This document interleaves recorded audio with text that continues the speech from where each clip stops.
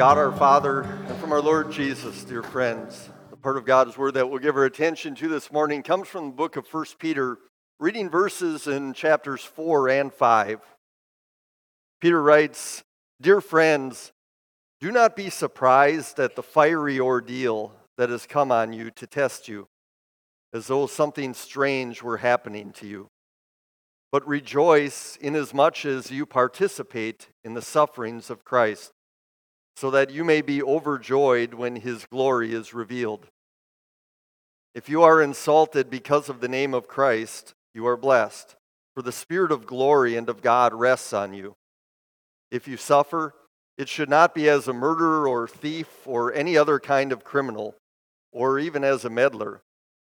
However, if you suffer as a Christian, do not be ashamed, but praise God that you bear that name. For it is time for judgment to begin with God's household. And if it begins with us, what will be the outcome for those who do not obey the gospel of God? Humble yourselves, therefore, under God's mighty hand, that he may lift you up in due time. Cast all your anxiety on him because he cares for you. Be alert and of sober mind. Your enemy, the devil, prowls around like a roaring lion, looking for someone to devour.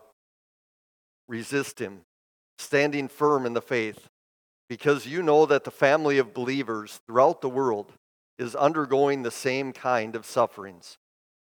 And the God of all grace, who called you to his eternal glory in Christ, after you have suffered a little while, will himself restore you and make you strong, firm, and steadfast. To him be the power forever and ever. Amen."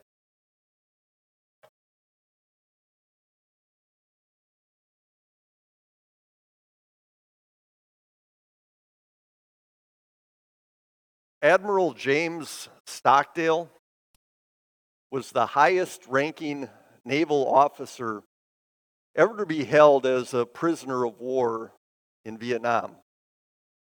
His plane was shot down over enemy territory in 1965, and he was held as a prisoner until 1973. During those almost 8 years, he was routinely tortured. He was never given any hint as to when or if he would ever be released. And yet through it all, he continued to be a strong and faithful leader. He worked to create secret codes of communication for the other prisoners. Essentially, he did everything in his power to help people survive that ordeal.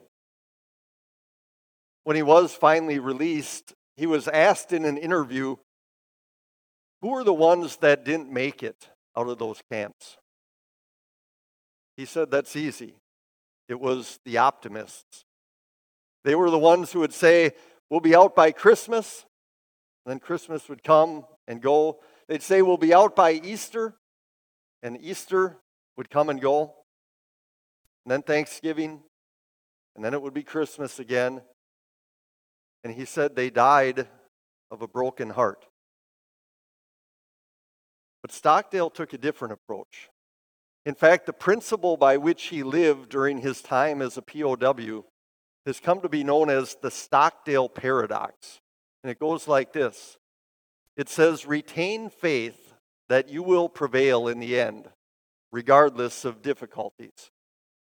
And at the same time, confront the most brutal facts of your current reality, whatever they might be.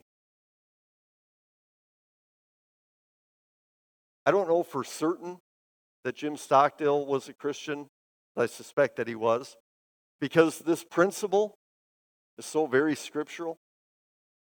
In fact, it almost perfectly summarizes the verses from 1 Peter that we're looking at today. Here, Peter tells us that as God's people, we can confront the most brutal facts of our current reality and at the same time retain faith that in the end we will prevail. Because Jesus lives. The God of all grace will sustain us through our struggles. So what are the brutal facts of our current reality as God's people. Well, one thing Peter says is that we live our lives under God's mighty hand. He's talking about the discipline that God carries out in the lives of his people. And sometimes it can seem pretty brutal. The letter to the Hebrews says, "No discipline seems pleasant at the time, but painful." And yet the very fact that God disciplines us is a testament to our relationship with him as children. That same letter to the Hebrews says, "Endure hardship as discipline. God is treating you as sons." And later on, discipline produces a harvest of righteousness and peace for those who have been trained by it. So God is at work, shaping us to be the people that he's called us to be, refining the saving faith that he's planted in our hearts through this discipline. So what evidence of God's discipline have you seen or are you currently seeing in your own lives?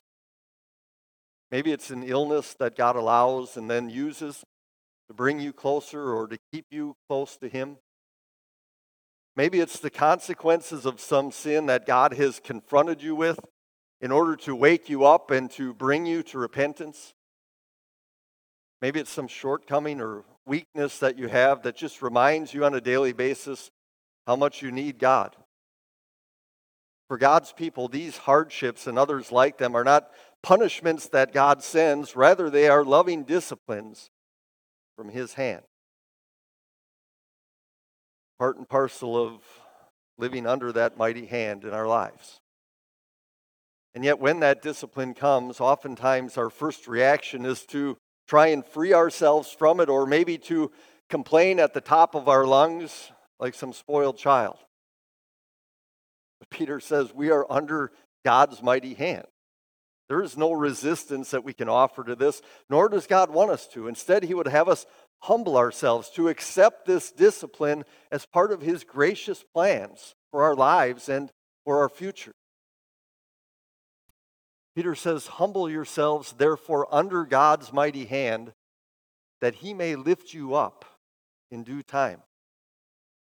See, it's not God's intent to keep us under his hand forever. Instead, he already has a plan to turn that hand around to elevate his people to the glory to which he has called us. And in the meantime, God invites us to take whatever anxieties his discipline may bring into our life or any other difficulties may bring into our lives. He invites us to take those anxieties and to cast them onto him. You know, the word that Peter uses here is the same word that's used for saddling a horse. It's kind of a neat picture if you think about it. God doesn't want us to saddle ourselves with all these anxieties as if we're the only ones who have to bear them. Nor does he want us to saddle others with them in the form of angry outbursts or constant complaining. Instead, Peter says, saddle God with these things. Cast all your anxiety on him because he cares for you. The one who, in love, determines the discipline that each of his children need is also the one who promises to carry the weight of it.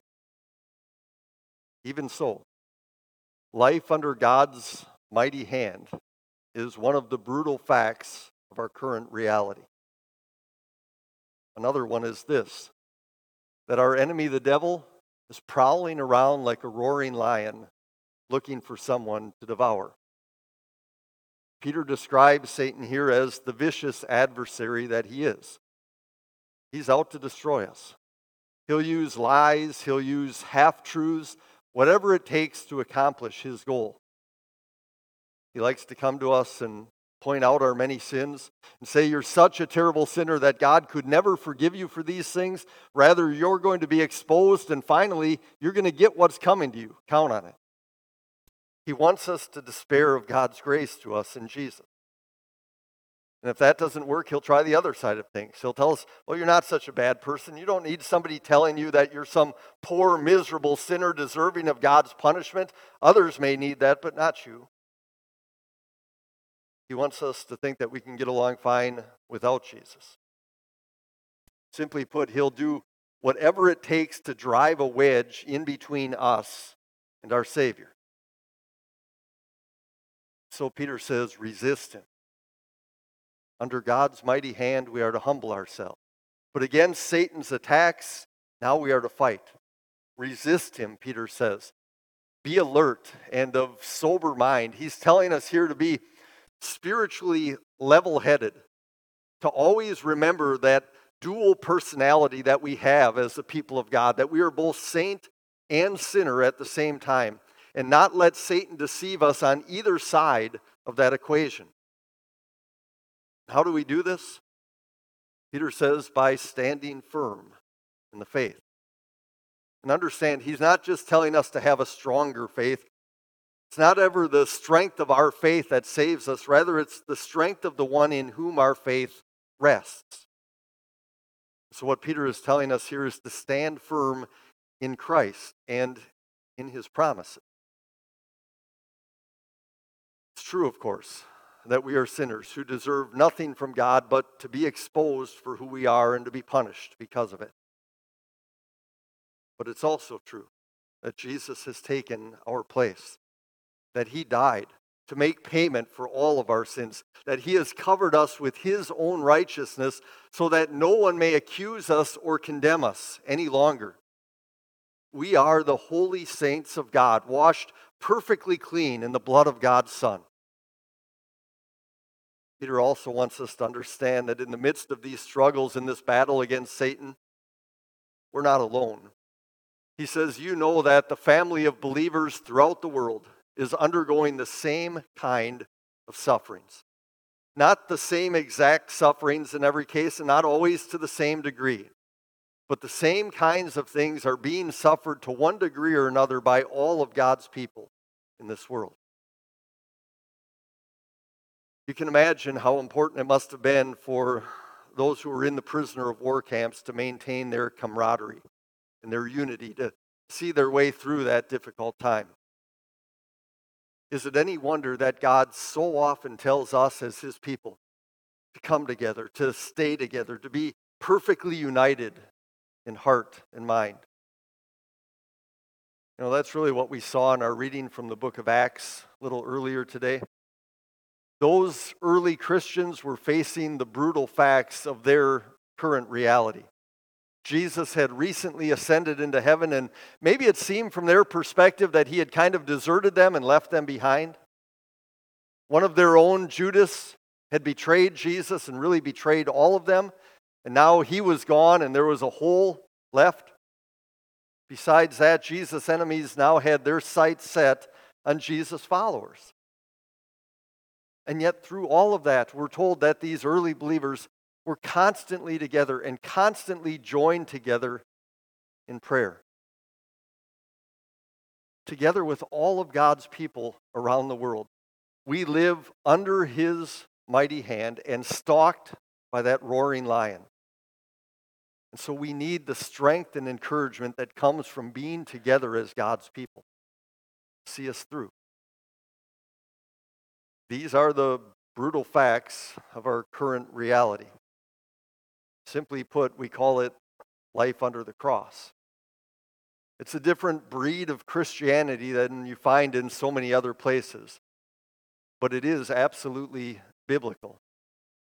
Jesus says, if anyone would come after me, he must deny himself, take up his cross, and follow me. In another place, Jesus says, the student is not above his teacher. During his days here on earth, Jesus humbled himself under God's mighty hand. He was constantly assaulted by the devil. Should we expect anything less in our lives? Peter says, no. Dear friends, don't be surprised at the fiery ordeal that has come on you to test you, as though something strange were happening to you. But remember also that just as God sustained Jesus during that time and ultimately gave him the victory through his resurrection, so God will sustain us and give us the victory too. Because Jesus lives, we can retain faith that in the end, we will prevail. Now, apart from Jesus, without his work, those words would be about as meaningful as some that you might find in a greeting card. Hang in there, you'll pull through this, everything's going to turn all right in the end.